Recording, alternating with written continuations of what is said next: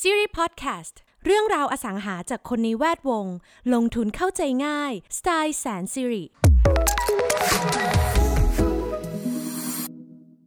สวัสดีครับผมตาพี่ภูพุ่มแก้วกล้านะครับต้อนรับคุณผู้ฟังทุกท่าน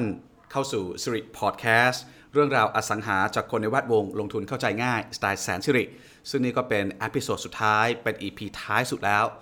เราดำเนินเรื่องราวมาตั้งแต่เรื่องราวการลงทุนของผู้ที่ถือว่าเป็นผู้เชี่ยวชาญในด้านต่างๆทั้งเรื่องการเงินเรื่องดีไซน์เรื่องการปล่อยเช่าหรือแม้แต่การถ่ายทอดมุมมองในภาวะที่ตลาดเป็นของผู้ซื้อจริงๆตลาดอสังหาริมทรัพย์นะครับแล้ววันนี้ไหนๆก็เป็น EP สุดท้ายมันก็ต้องพิเศษสุดๆให้สมชื่อดังนั้นวันนี้นะครับผมจะพาคุณผู้ฟังที่น่ารักของผมไปพบกับลูกบ้านตัวจริงเสียงจริงของแสนสิริซึ่งทั้งคู่เป็นชายหนุ่มที่ประสบความสำเร็จเป็นนักธุรกิจแล้วก็เป็นนักลงทุนที่น่าสนใจวันนี้ผมเองก็จะเรียนรู้จากพวกเขานะครับท่านแรกก็คือคุณสนบริวัตรปิ่นประดับปัจจุบันดำรงตำแหน่ง Partner and Managing Director at Boston Consulting Group หรือที่รู้จักกันดีในชื่อของ BCG ส่วนอีกคนหนึ่งนะครับก็คือคุณพัตเตอร์พิรพัฒน์สิริจันโรภาสนี่เป็น CEO หนุ่มของบริษัท Charge Management ซึ่งทั้งคู่จะมาร่วมพูดคุยในทิศทางของการลงทุนแห่งโลกอนาคตว่าตอนนี้เทรนด์ของโลกกำลังสนใจเรื่องอะไรกันบ้างมีอะไรที่นักลงทุนไม่ควรพลาดครับสวัสดีคุณสนสวัสดีน้องพัตเตอร์ครับจริงๆเป็นท่าน CEO แต่ขออนุญาตเรียกน้องเพราะว่าแอบดูอายุแล้วห่างกันพอสมควรอายเลยนะครับอายุแค่นี้เป็น CEO แล้วก่อนอื่นถามทั้งสองท่านนะครับในมุมมองของคนรุ่นใหม่คือยังหนุ่มกันทั้งคู่เนี่ยนะครับที่เป็นทั้งผู้ประกอบการแล้วก็เป็นนักลงทุนคิดว่าการลงทุนในอนาคตต่อจากนี้จะเป็นในทิศทางไหนบ้างครับครับก็เดี๋ยวเรื่องแรกที่อยากจะพูดนะครับก็คือการลงทุนในอนาคตเนี่ยทุกคนก็จะมาแคร์เรื่องของ impact investing แล้วก็ sustainable living trend ที่มากขึ้น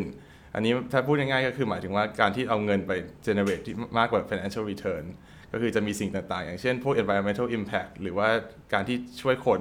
หรือทำอะไรก็ตามเกี่ยวกับ environment ที่ทำให้ชีวิตเราดีขึ้นนะครับครับที่น้องพัตเตอร์กำลังอธิบายก็หมายถึงว่าลงทุนกับอะไรก็ตามแต่ที่มันสร้างการเปลี่ยนแปลงสร้างผลกระทบให้กับโลกให้กับสังคมใหญ่ๆซึ่งตอนนี้ถ้าจะยกตัวอย่างก็คือเรื่องของสิ่งแวดล้อมครับใช่ครับก็คือเริ่มมาตั้งแต่ PM 2.5 จนมาถึง COVID-19 เนี่ยมันเป็น example ของสิ่งต่างๆที่เกิดขึ้นกับโลกที่คนละเลยแล้วก็ทำให้มันเกิดเป็นเหตุที่ไม่ดีแล้วก็เป็น reminder ให้คนรู้สึกว่าจริงๆแล้วเงินที่ตัวเองมีเนี่ยควรจะเอาไปทำอะไรที่มัน impact กับ environment แล้วก็ชีวิตความเป็นอยู่ที่ดีขึ้นนะครับเหมือนที่ตอนนี้บิลเกตเองก็ตาม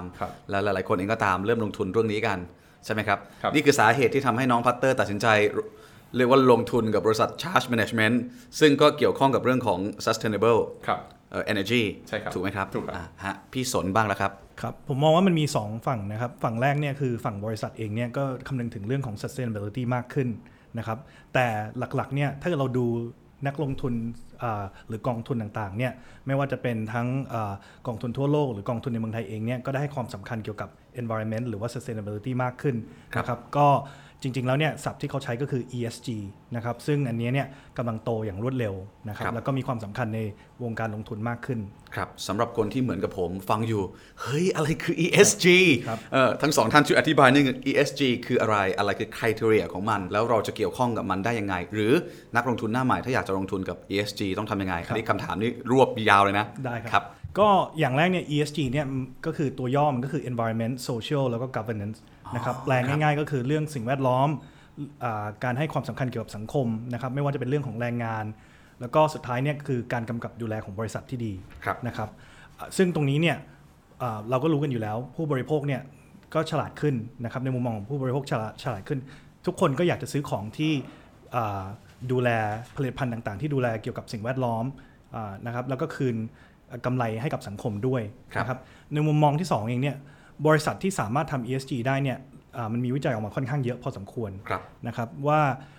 บริษัทพวกนี้ได้ผลตอบแทนที่สูงกว่าในมุมมองของนักลงทุนนะครับสมมุติเราลงทุนในบริษัทที่เป็น ESG เนี่ยที่ผ่านมาเนี่ยผลประกอบการหรือว่าต้นทุนต่างๆเนี่ยคือดีกว่าบริษัทที่ไม่ได้สนใจเรื่อง ESG ด้วยซ้ำไปนะครับแล้วถ้าเกิดมาดูถึงเรื่องของกองทุนหรือว่านักลงทุนสถาบันนะครับทุกคนให้ความใส่ใจในเรื่องของ ESG มากขึ้นนะครับถ้าเกิดมองกลับไปประมาณ10 กว่าปีที่แล้วเนี่ยผมจำได้ว่ามีกองทุนที่เราเรียกว่าโฟกัส ESG เนี่ยไม่ถึง100กองทุนนะครับปัจจุบันเนี่ยมีถึงประมาณ 7-800 กองทุนอันนี้คือทั่วทั้งโลกเลยครับนะครับส่วนตัวผมเองเนี่ยที่ผมสนใจตรงนี้ด้วยเนี่ยเป็นเพราะว่า รายได้ที่ได้มาเนี่ยมันก็ค่อนข้างน่าสนใจนะครับผมยกตัวอย่างผมเองเนี่ยลงทุนในกองทุนที่ลงทุนในโซล่าฟาร์มทั่วโลกนะครับตั้งแต่อเมริกาใต้จนถึงเอเชียจนถึงตะวันออกกลางนะครับยิลด์ที่ได้มาหรือว่าผลตอบแทนที่ได้มานี่ก็ค่อนข้างดีเหมือนกันนะครับบางทีก็เกิน 10% ซึ่งสิ่งที่มันแตกต่างกับการลงทุนทั่วไปเนี่ยก็คืออย่างแรกเนี่ยผมว่าปกติเราดูเรื่องของต้นทุนดูเรื่องของ operation ดูเรื่องผลประกอบการใช่ไหมครับตอนนี้ผมมานั่งกังวลเรื่องsolar radiation หรือความร้อนของแสงอาทิตย์เนี่ยในช่วงนั้นเนี่ยหรือในเดือนนั้นเนี่ยดีหรือเปล่าแล้วสามารถสร้างกำไรหรือสร้างรายได้ให้บริษัทได้หรือเปล่านะครับแต่ในมุมมองของผมเองเนี่ยที่ผ่านมาเนี่ยการลงทุนในฟิลนี้เนี่ยไม่มีผลกระทบมากเท่าไหร่เพราะว่ามันเป็นเรื่องของพลังงานแสงอาทิตย์นะครับเพราะฉะนั้นเนี่ยรายได้ที่เข้ามาเนี่ยค่อนข้างดีแล้วก็ค่อนข้างเสมอค่อนข้าง stable ครับมันค่อนข้างเสถียรเพราะโลกมันก็ร้อนขึ้นทุกวัน ยัง ไงมันก็มีความร้อนเพราะฉะนั้นมีความร้อนมันก็มีพลังงานพอมีพลังงานมันก็มีรายได้กลับเข้ามาใช่ครับโอ้ผมไปอยู่ที่ไหนมาเนี่ยลงทุนด้วยดีกว่า น้องพัตเตอร์อยากจะเสริมอะไรไหมครับในมุมของ ESG ถ้าในฐานะของ investor ที่เป็น individual นะครับก็คือเรามองว่าเราเองใช้ชีวิตอยู่กับโลกอยู่แล้วเราก็ต้องการจะให้โลกมันดีกับเราตลอดไปการที่เราเห็นอย่างเช่นอย่างที่เมื่อกี้เรียนไปตอนแรกเรื่อง PM 2.5 หรือโควิดเนี่ยมันอาจจะเป็น result ของบริษัทที่มัน negligent หรือว่าไม่ดูแลเรื่องสิ่งแวดล้อมทำให้อากาศของเราแล้วก็เรื่องไวรัสเนี่ยมันเกิดขึ้นมาทำให้มันเอฟเฟคกับชีวิตเราทีนี้ถ้ามองในเชิงส่วนตัวเนี่ยถ้าเกิดโอเคมองเรื่อง financial return เป็นหลักคือเราอย่างที่พี่สนเรียนไปคือเราได้ financial return ด้วยแล้วเราก็ทำให้โลกดีขึ้นด้วยเนี่ยผมคิดว่าเป็นเทรนด์ใหม่ที่คนในอนาคตควรจะคำนึงถึงอยู่แล้วครับเพราะฉะนั้นตอนนี้คือ ESG เป็นเทรนด์ที่มาสักพักแล้วและกำลังมุ่งไปยังไงก็ตามแต่บริษัท corporate ใหญ่ๆจะต้องให้ความสำคัญกับเรื่องนี้จะมากจะน้อยต้องให้ความสำคัญใช่ครับครับส่วนตัวผมเองเนี่ยผมมองว่าคนที่ทำ ESG ได้เนี่ยเราเรียกว่าเป็น winner ในตลาดครับ winner ในที่นี้เนี่ยผมคิดว่าการที่จะเอากำไรเนี่ยมาลงทุนใน ESG หรือสิ่งแวดล้อมหรือว่าเป็นเรื่องของสังคมเนี่ยรายได้ต้องดีกว่าบริษัททั่วไปเพราะฉะนั้น performance เนี่ยต่างๆเนี่ยหรือว่า business model เองเนี่ยต้องแข็งกว่าเจ้าอื่นเพราะฉะนั้นเราจะเห็นเลยว่าคนที่เริ่ม ESG เนี่ยจะเป็นบริษัทที่ค่อนข้างเป็น leader ในตลาดไม่ว่าจะเป็นเรื่องของ tech firm ว่าเป็นบริษัทที่ใหญ่ที่สามารถปรับตัวเองให้เข้ากับสิ่งแวดล้อมได้ครับคือหมายความว่าทุกบริษัทไม่ว่าจะทำอุตสาหกรรมอะไรก็ตามแต่ต้อง relate กับเรื่องนี้ต้องเชื่อมโยงกับมาเรื่องนี้ให้ได้เพื่อให้ภาพลักษณ์เพื่อให้ brand image เนี่ยดูแล้วเฮ้ยคุณใส่ใจสิ่งแวดล้อมแล้วมันจะมีผลต่อการทำธุรกิจทั้งหมดใช่ผมว่ามันมีเราเรียกว่า long term effectนะครับก็คือสร้างมูลค่าของแบรนด์นะครับตรงนี้เนี่ยผมคิดว่ามันเป็นอะไรที่วัดยากณปัจจุบันแต่ว่าถ้าเกิดมองในอนาคตเนี่ยแบรนด์ที่ให้ความสำคัญตรงนี้เนี่ยผมคิดว่าก็สามารถสร้างมูลค่าในเชิงของการเข้าถึงผู้บริโภคนะครับแล้วก็สามารถขายของได้ดีขึ้นด้วยครับงั้นขออนุญาตถามย้อนกลับไปนิดนึงในพูดถึง ESG แล้วตอนนี้มันเป็นเทรนด์แล้วมันคงยังมุ่งไปอีกสักพักหรือไม่อาจจะตลอดไปเราไม่มีใครรู้แต่ผมอยากรู้ว่าจุดเปลี่ยนที่ผ่านมามันเกิดขึ้นเมื่อไหร่มันมีมานานหรือยังครับอย่างโซล่าฟาร์มเนี่ยผมได้ยินมาสักพักแล้วแต่ว่า ESG ที่มารวมกัน3อย่างเลยเนี่ยผมไม่แน่ใจว่ามันเกิดมานานแค่ไหนอะไรเป็นจุดเปลี่ยนสำคัญครับผมคิดว่ามันเริ่มมาจากอย่างแรกคือภาครัฐทั่วโลกนะครับได้ให้ความสำคัญตรงนี้เพราะทุกวันนี้เราก็รู้โลกมันร้อนขึ้น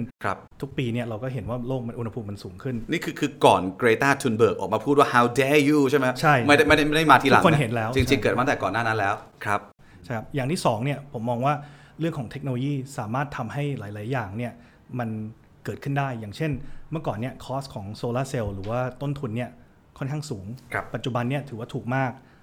ถ้าเกิดเราพูดถึงแบตเตอรี่นะครับที่ใช้ในการทำพลังงานแสงทดแทนเนี่ยก็คือถูกลงมาเยอะนะครับเพราะฉะนั้นอันที่2นี่คือเรื่องของเทคโนโลยีอันที่3เนี่ยผมคิดว่าผู้บริโภคมีความต้องการหรือเราเรียกว่าผู้บริโภคเนี่ย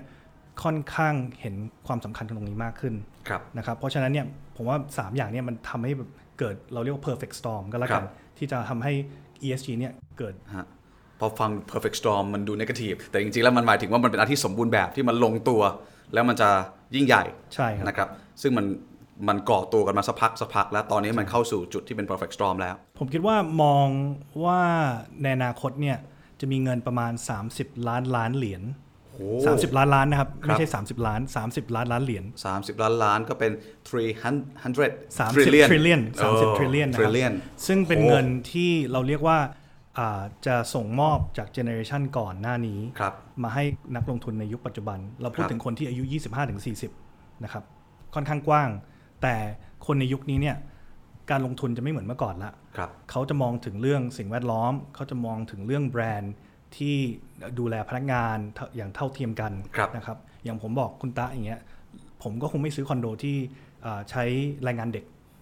ครับ ใช่ไหม ครับ คุณตะก็เหมือนกันใช่ไหมครับ ครับขายไม่ออกแน่นอน ขายไม่ออกแน่นอน ครับ เพราะฉะนั้นเนี่ยเซกเมนต์เนี่ยที่เราเรียกว่า 25-40 เนี่ยครับที่เป็นเจเนอเรชันถัดไปเนี่ยมีเงินประมาณ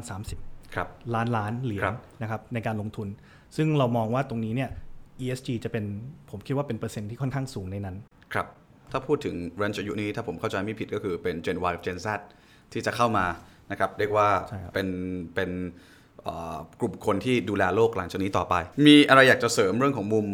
ESG กับทางพี่สนไหมบริษัทอะไรที่สามารถยกตัวอย่างว่าเนี่ยแหละคือบริษัทที่ contribute เรื่องนี้อย่างเต็มที่ ครับก็จริงๆบริษัทที่ใกล้ตัวสุดก็จะเป็นตัวของแสนสิริแล้วก็บางจาก BCPG ครับที่ ครับ ทำโซล่า ครับ คือผมมองว่าทั้งสองธุรกิจเนี่ยเดี๋ยวขอเริ่มจากบางจากก่อนแล้วกันก็คือเขาทำเรื่องโซล่าฟาร์มแล้วก็ ครับ เทคโนโลยีใหม่ๆ ที่เอามาแชร์ energy หรือทำ connected grid ขึ้นมาใน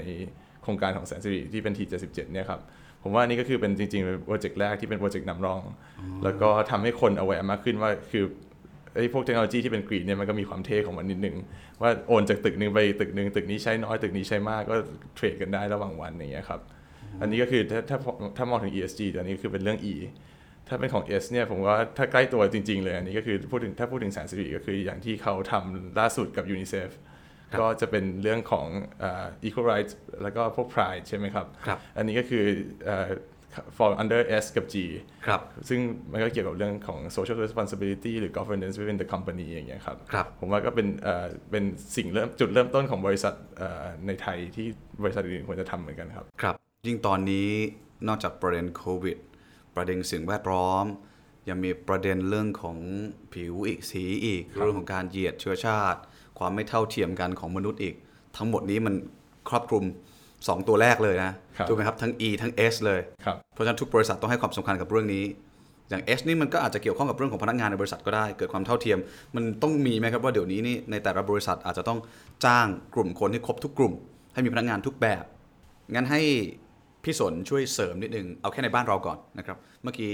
น้องพัตเตอร์พูดมาแล้วว่าในบ้านเราเนี่ยมี E กับ S เยอะแล้วแต่ผมเนี่ยสนใจ S E เนี่ย environment ผมเข้าใจว่าหลายคนให้ความสำคัญกันแทบทุกบริษัทแต่ S เนี่ยครับเรื่องของโซเชียลเรื่องของสังคมนี่มันเกี่ยวไหมครับว่าบริษัทในประเทศไทยต้องเริ่มมีการเมื่อกี้พูดถึง equalize นะครับ ครับ มีการต้องจ้างงานพนักงานให้ครบทุกกลุ่มคนทุกแบบ LGBTQ อะไรแบบนี้ต้องมีมันมีบ้างหรือยังครับ ผมคิดว่ามันเป็นจุดเริ่มต้นณปัจจุบันนะครับมีบางบริษัทได้เริ่มคำนึงถึงตรงนี้มากขึ้น ครับ นะครับแต่ว่าถ้าเกิดเทียบกับต่างประเทศเนี่ยผมคิดว่าเมืองไทยก็ยังค่อนข้างล้าหลังอยู่ ครับ นะครับ สำหรับเรื่องของ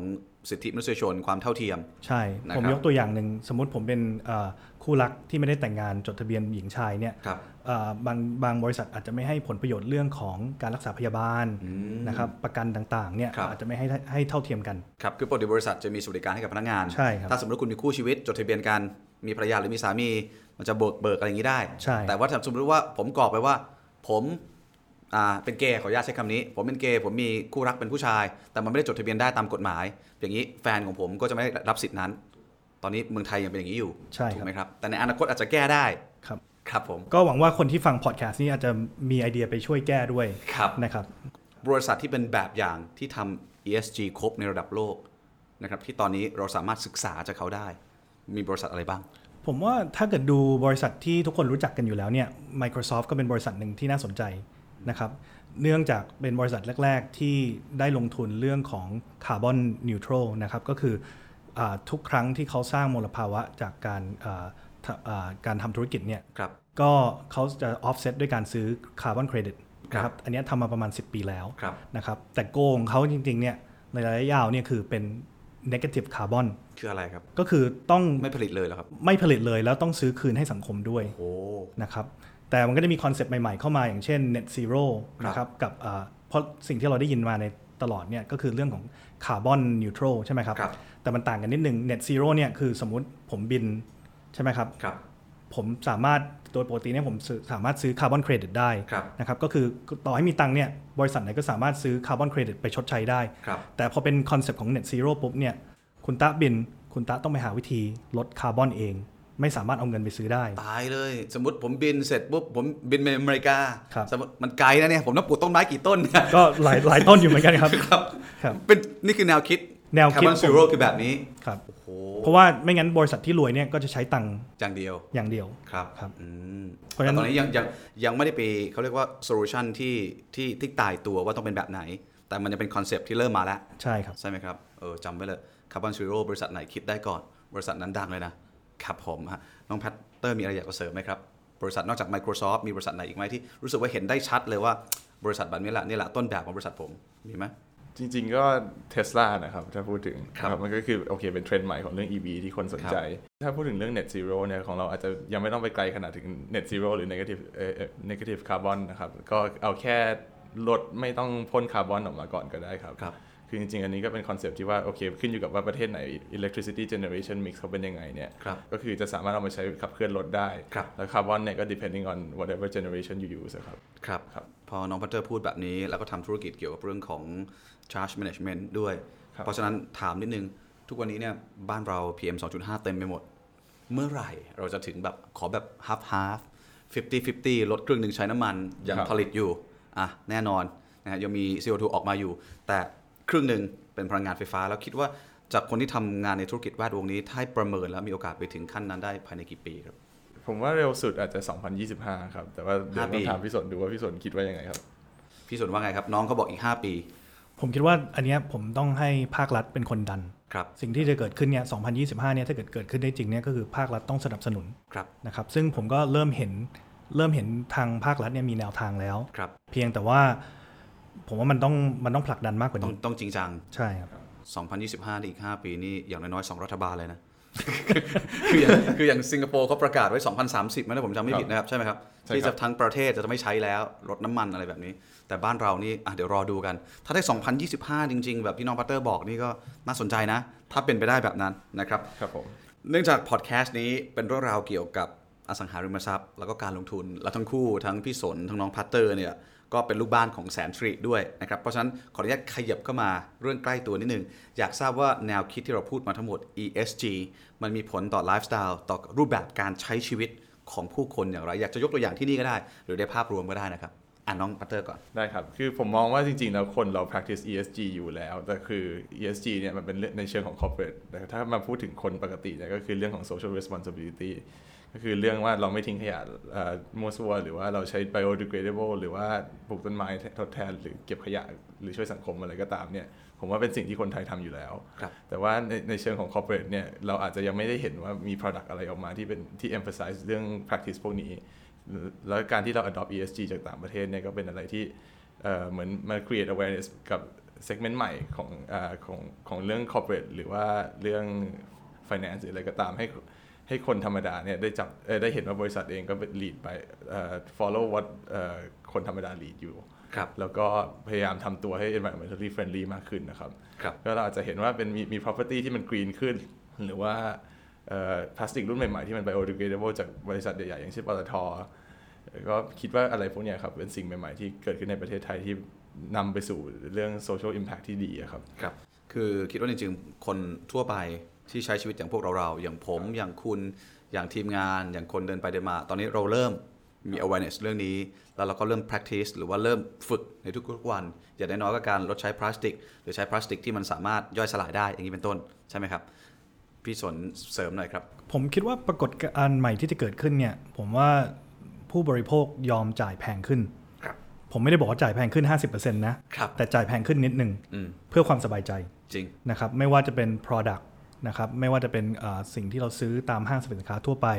หรือแม้แต่คอนโดหรือบ้านนะครับเพราะฉะนั้นเนี่ยผมคิดว่าผู้บริโภคเนี่ยให้ความสำคัญตรงนี้มากขึ้นแล้วบริษัทที่สามารถเอาตรงนี้ไปประยุกต์ใช้นะครับเป็นสร้างมูลค่าให้ตัวแบรนด์ของเขาเองเนี่ยก็จะเป็นวินเนอร์ในระยะยาวนะครับ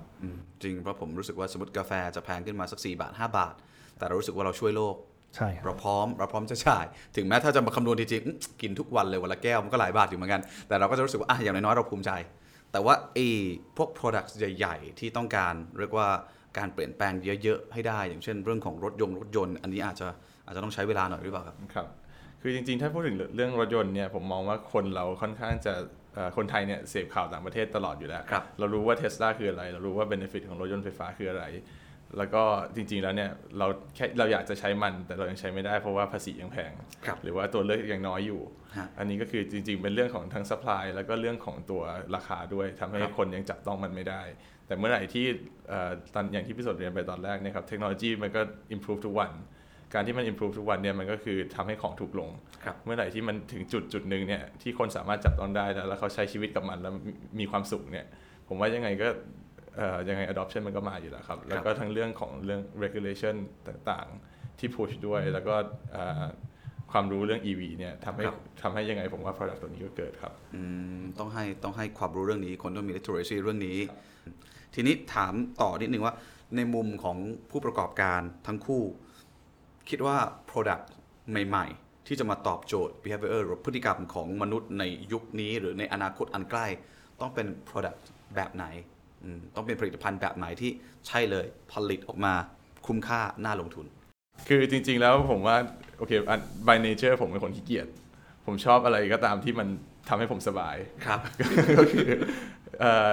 อะไรที่เป็น environmentally friendly อย่างเช่นผมชอบสีเขียวชอบสีฟ้าอะไรเงี้ยครับก็คือโอเค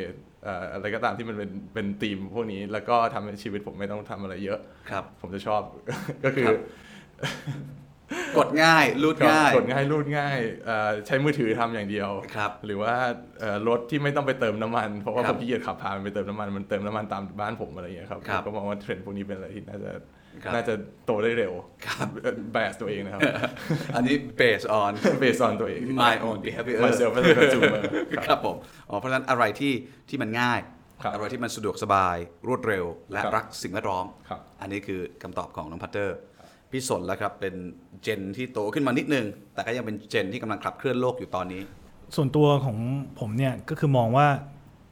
ถ้าเกิดเขาพูดถึงเรื่อง ESG เนี่ยแล้วเขาทำจริงนะครับแล้วก็โชว์ว่ามีผลตอบแทนที่ได้จริงนะครับไม่ว่าเป็นเชิงของสภาพสิ่งแวดล้อมหรือเป็นเรื่องของสังคมนะครับอย่างยกตัวอย่างเนี่ยผมคิดว่าต่อไปเนี่ยคนเราจะให้ความใส่ใจเกี่ยวกับการเดินทางหรือการท่องเที่ยวที่eco-friendly มากขึ้นนะครับโดยที่มองถึงทุกสเต็ปตั้งแต่เราออกจากบ้านจนถึงขึ้นเครื่องบินที่สนามบินจนกระทั่งถึงขึ้นเรือไปดำน้ำจนกลับมาถึงบนบกเพราะฉะนั้นเนี่ยเราต้องมองเป็น end to end นะครับตรงนี้ผมว่า experience ต่างๆพวกนี้มันจะมีเป็น product ที่มีมูลค่ามากขึ้นนะครับแล้วก็คนคงให้ความสนใจมากขึ้นนะครับคือไปเที่ยวเฉยๆโดยที่ไม่ใส่ใจเรื่องพวกนี้เนี่ยผมว่ามันยุคมันเปลี่ยนไประดับหนึ่งแล้วนะครับแสดงว่า products ทุกอย่างต้องตอบโจทย์แบบนี้ที่บอก end to end ก็คือตั้งแต่ตื่นมาจนก่อนเข้านอนทุกอย่างต้องเกี่ยวข้องกับเรื่องนี้หมดใช่แล้วสมมติว่าจะเดินทางสักทีนึงนี่อีกหน่อยต้องวางแผนกันเลยไหมนะว่าสายการบินไหน eco friendly นะครับเดินทางด้วยพาหนะชนิดไหนจะ eco friendly จะไปกินร้านอาหารไหนที่ต้องอีกหน่อยจะเป็นขนาดนี้เลยไหมครับคงไม่ถึงขนาดที่ต้องเป็นทุกจังหวะชีวิตแต่ผมคิดว่าถ้าเกิดคนให้ความใส่ใจจริงๆเนี่ยผมคิดว่าคนก็คงมองว่าควรจะเป็นทุกจังหวะชีวิตระดับหนึ่งนะครับค่อยๆเพิ่มไปค่อยๆเพิ่มจังหวะชีวิตผมชอบคำนี้นะครับทีนี้อย่างที่ผมเกริ่นมาตั้งแต่ช่วงต้นครับคุณผู้ฟังทั้งคู่ทั้งพี่สนทั้งน้องพัตเตอร์เป็นนักลงทุนเป็นนักธุรกิจรุ่นใหม่ที่ประสบความสำเร็จแล้วก็ยังเป็นลูกบ้านของแสนสิริด้วยเพราะฉะนั้นขออนุญาตถามอะไรคือปัจจัยในการเลือกลงทุน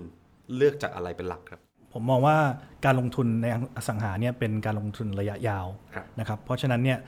after sale service สำคัญมากๆนะครับในการไม่ว่าจะเป็นเรื่องของการดูแลตึกดูแลส่วนกลางนะครับสังคมและลูกบ้านรวมถึงผลิตภัณฑ์ใหม่ๆหรือว่าที่เราเรียกว่าเป็น R&D ต่างๆที่เอามาใช้ในโครงการเนี่ยผมว่าพวกนี้มันสร้างมูลค่าให้กับตัวคอนโดหรือบ้านได้นะครับตรงนี้สำคัญมากเพราะว่าอย่างส่วนตัวผมเองเนี่ยครั้งแรกที่ผมซื้อบ้านไม้ขาวของแสนสิริที่ภูเก็ตผมไปดูตัวส่วนกลางดูต้นไม้ดูสวนต่างๆเนี่ยสภาพดีมาก3 ปีผ่านไปก็ยังเหมือนเดิมแล้วผมคิดว่าตรงนี้เนี่ยมันทำให้ตัวมูลค่าเนี่ยมันคงอยู่ได้หรือเพิ่มขึ้นด้วยซ้ำไปมันตอบโจทย์เรื่องของ trust นะแล้วก็มันตอบโจทย์เรื่องของ sustainability ด้วยคือให้เห็นแล้วว่าเขาดูแลต่อเนื่องดีแบบนี้เพราะฉะนั้นปัจจัยที่พี่สนเลือกไม่ได้เกี่ยวข้องกับแค่กับเรื่องของดีไซน์ไม่ได้แค่เรื่องโลเคชันอย่างเดียวแต่ว่ามันเป็นเรื่องหลังจากนั้นด้วยถูกไหมครับมันเป็นระยะยาวของพัตเตอร์แล้วครับคือจริงๆหลักลงทุนตั้งแต่วันแรกครับก็คือคิดว่า ด้วยความที่ตัวเองยังอายุน้อยอยู่จะทำอะไรเนี่ยขอให้มันเป็นinvestment ที่มันทำให้เกิด yield นะครับก็คือคิดแล้วเนี่ยจริงๆแล้วอสังหาถ้าเกิดเรามองเพลนๆเลยเนี่ยทุกห้องควรจะเหมือนกันถ้าเกิดเป็นคอนโดคือห้องสี่เหลี่ยมใช่ไหมครับแต่ที่ผมคิดก็คือของแสนสิริเนี่ยจริงๆแล้วมันก็เป็นมากกว่าคอนโดคือเขาโปรโมทเรื่องไลฟ์สไตล์แล้วก็เรื่อง after sale service ที่ดีซึ่งอันนี้เนี่ยผมคิดว่ามันจะทำให้มูลค่าของตึกเนี่ยยั่งยืนแล้วก็อีกอย่างหนึ่งที่คิดก็คือด้วยเทคโนโลยีใหม่ๆที่เขาเอามาใส่ไม่ว่าจะเป็นพวก wind turbine หรือว่าพวก EV station ทั้งหลายเนี่ยผมมองว่ามันเป็นการสนับสนุนให้คนpractice sustainable living ตั้งแต่ตอนแรกตั้งแต่เทรนด์ยังไม่เริ่มในเมืองไทยเลยครับซึ่งอันนี้เนี่ยผมมองว่าใน long term ก็คือเพื่อนบ้านเราก็จะเพื่อนบ้านจะดีต่อกันแล้วก็ยังอุณหภูมิในตึกก็จะเย็นลงแล้วก็ทำให้เราอยู่สบายขึ้นอันนี้as a wholeแล้วก็คือสุดท้ายแล้วก็คือผมคิดว่ามันก็เหมือนคอนเซ็ปต์ที่ว่าทำไมเราถึงเลือกซื้อรถ Toyota หรือเราซื้อรถ Benz เพราะว่าเรื่อง after sale service เนี่ยเป็นเรื่องสำคัญแล้วก็การที่ after sale service ดี resale value ก็ดีเหมือนกันนะครับเพราะฉะนั้นนี่คิดเผื่อไว้เลยว่าถ้าวันหนึ่งต้องขายจะต้องเป็นยังไงถ้าต้องอยู่ยาวจะเป็นยังไงเพราะฉะนั้นเรื่องความแตกต่างที่ถูกสร้างโดย innovation โดยนวัตกรรมที่เข้ามามีส่วนในการแก้ไขตรงนี้นี่คือปัจจัยในการลงทุนทีนี้คำถามสุดท้ายครับถ้าถามเปลี่ยนใหม่คล้ายๆคำถามเดิมแต่เปลี่ยนเป็นนิยามการลงทุนในอสังหาริมทรัพย์ของทั้งคู่คืออะไรครับสำหรับคนส่วนมากที่รู้จักผมเนี่ยจะคิดว่าผมคิดทุกอย่างเป็นตัวเลขเป็น ROI เป็นกำไรเป็น yield ต่างๆเนี่ยผมคิดว่าอันนั้นเป็นส่วนหนึ่งส่วนตัวผมเองเนี่ยคือมองว่าตรงนั้นเนี่ยเราทำกันบ้านมาแล้วแต่สิ่งที่สำคัญที่สุดเนี่ยวันที่เราไปวันเดียววันแรกเลยที่เราไปดูเนี่ยไม่ว่าจะเป็นดูเรื่องของห้องดูเรื่องของส่วนกลางนะครับความรู้สึกตรงนั้นส่วนมากผมจะดูเรื่องลมเรื่องดินฟ้าอากาศนะครับแล้วก็ความรู้สึกแล้วผมจะยืนอยู่คนเดียวด้วยผมจะยืนอยู่ 2-3 นาทีเนี่ยพอคุยกับเซลล์หรือคุยอะไรเสร็จแล้วเนี่ยผมก็จะยืนอยู่คนเดียวครับแต่ไม่ได้คุยกับเจ้าที่ต่อใช่ไหมครับไม่ถึงขนาดนั้นมีคนถามอย่างนั้นเหมือนกันนะครับแต่ความรู้สึกมันก็จะมาเองนะครับอย่างใช้ feeling ใช้ passion ครับอย่างล่าสุดเนี่ยผมก็ยืนอยู่ที่หน้าคอนโดมอนิเมนต์ทองหล่อนะครับอันนี้ก็คือเขาย้ายต้นจามจุลีไปข้างหลังบ้านด้วยใช่ไหมครับก็คือเขาสนใจเรื่อง ESG ด้วยนะครับส่วนตัวผมเองเนี่ยยืนอยู่ประมาณ2นาทีแล้วลมมันก็มาอย่างสบายก็คือ2นาทีลมมาซื้อเลยอย่างนี้แหละครับคงไม่ขนาดนั้นครับแต่ว่าลมมามันก็สบายใจนะครับมันก็ตอบว่าใช่นะครับแต่ว่าแน่นอนเรื่องแบรนด์เรื่องทุกอย่างเราทำกันบ้านมาหมดแล้วแต่สุดท้ายเนี่ยตรงนั้นจะเป็นตัวที่เราตัดสินใจได้เลยคือผมไม่เคยตัดสินใจอะไรเกิน24ชั่วโมงถ้าเกิดเป็นเรื่องพวกนี้นะครับใช้เวลา1วันเท่านั้นในการตัดสินใจแม้ว่าจะเป็นเรื่องใหญ่แม้ว่าจะเป็นเรื่องเกี่ยวกับเงินมูลค่ามหาศาลแต่ว่าศึกษาทำกันบ้านมาดีแล้วพอถึงเวลาต้องตัดสินใจสุดท้ายคือ feeling คือความรู้สึกสำคัญสุดคือต้องทำกันบ้านมาก่อนครับไม่ใช่ไม่ทำกันบ้านมาแล้วมาขอเจ้าที่ก็ไม่ได้นะครับโอเคครับแล้วอะไรนิยามคืออะไรครับถ้าใช้เป็นนิยามคำสั้นๆนิยามการลงทุนในอสังหาริมทรัพย์ของผู้ชายที่ชื่อสนบริวัตรคือความสุขความสบายที่เราอยู่ตรงนั้นเนี่ยแล้วเรารู้สึกว่าอันนี้คือบ้านเราในอนาคต 20-30 ปีมันก็เกี่ยวกับ sustainability ชัดเจนครับคราวนี้ตาน้องพัตเตอร์บ้างครับอย่างที่พี่สนพูดไปของใหญ่ๆเนี่ยเราต้องทำกันบ้านมาก่อนแต่เราพยายามตัดสินใจภายใน24ชั่วโมงเพราะว่าอันนั้นมันคือส่วนหนึ่งมันก็ต้องเป็นเรื่องของ passion ตัวเองด้วยครับว่าเราอยากจะอยู่ตรงนั้นจริงๆหรือเปล่าแต่สุดท้ายคือ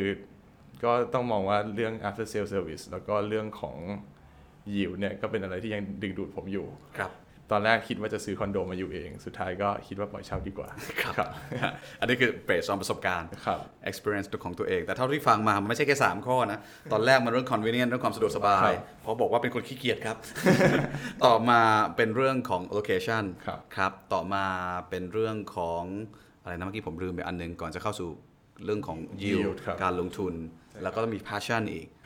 เพราะฉะนั้นถ้ารวมกันเป็นนิยามคำหนึ่งมันเป็นความสุขมันเป็นเรื่องของความคุ้มค่ามันเป็นเรื่องของความรู้สึกหรือเป็นเรื่องอะไรครับถ้าสมมติว่าถามใหม่เพราะฉะนั้นถ้าถามอีกครั้งหนึ่ง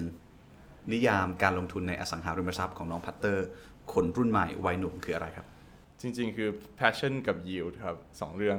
คือเรื่องแรกเนี่ยคือเราต้องชอบสถานที่เราต้องรักสถานที่ก่อน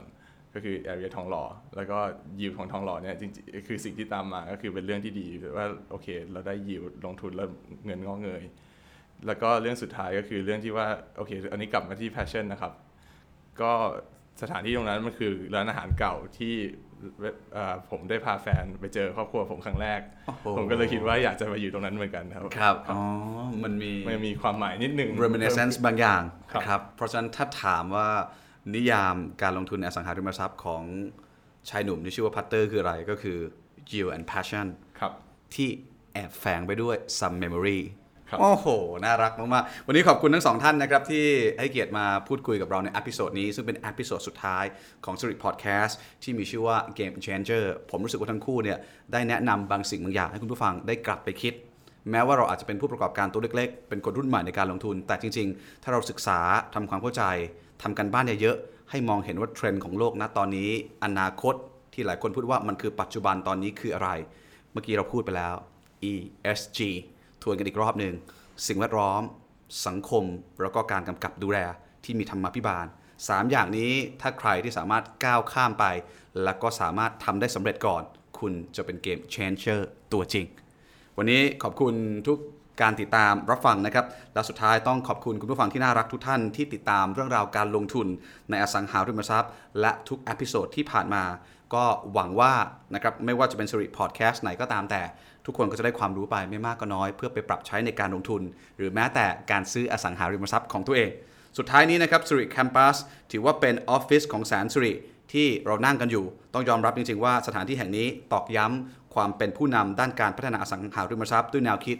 New Way of Work และ New Way of Life บนพื้นที่ T77 Community ผมหวังเป็นอย่างยิ่งนะครับว่าทุกท่านจะได้รับมุมมองดีๆจาก Spirit Podcast เรื่องราวอสังหาจากคนในแวดวงลงทุนเข้าใจง่ายสไตล์แสนสิริไม่มากก็น้อยนะครับสำหรับวันนี้แม้ว่าจะเป็นเอพิโซดสุดท้ายในเรื่องการลงทุน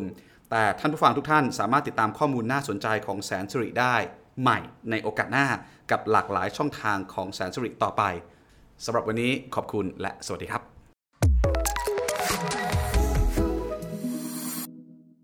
Siri Podcast เรื่องราวอสังหาจากคนในแวดวงลงทุนเข้าใจง่ายสไตล์แสนสิริ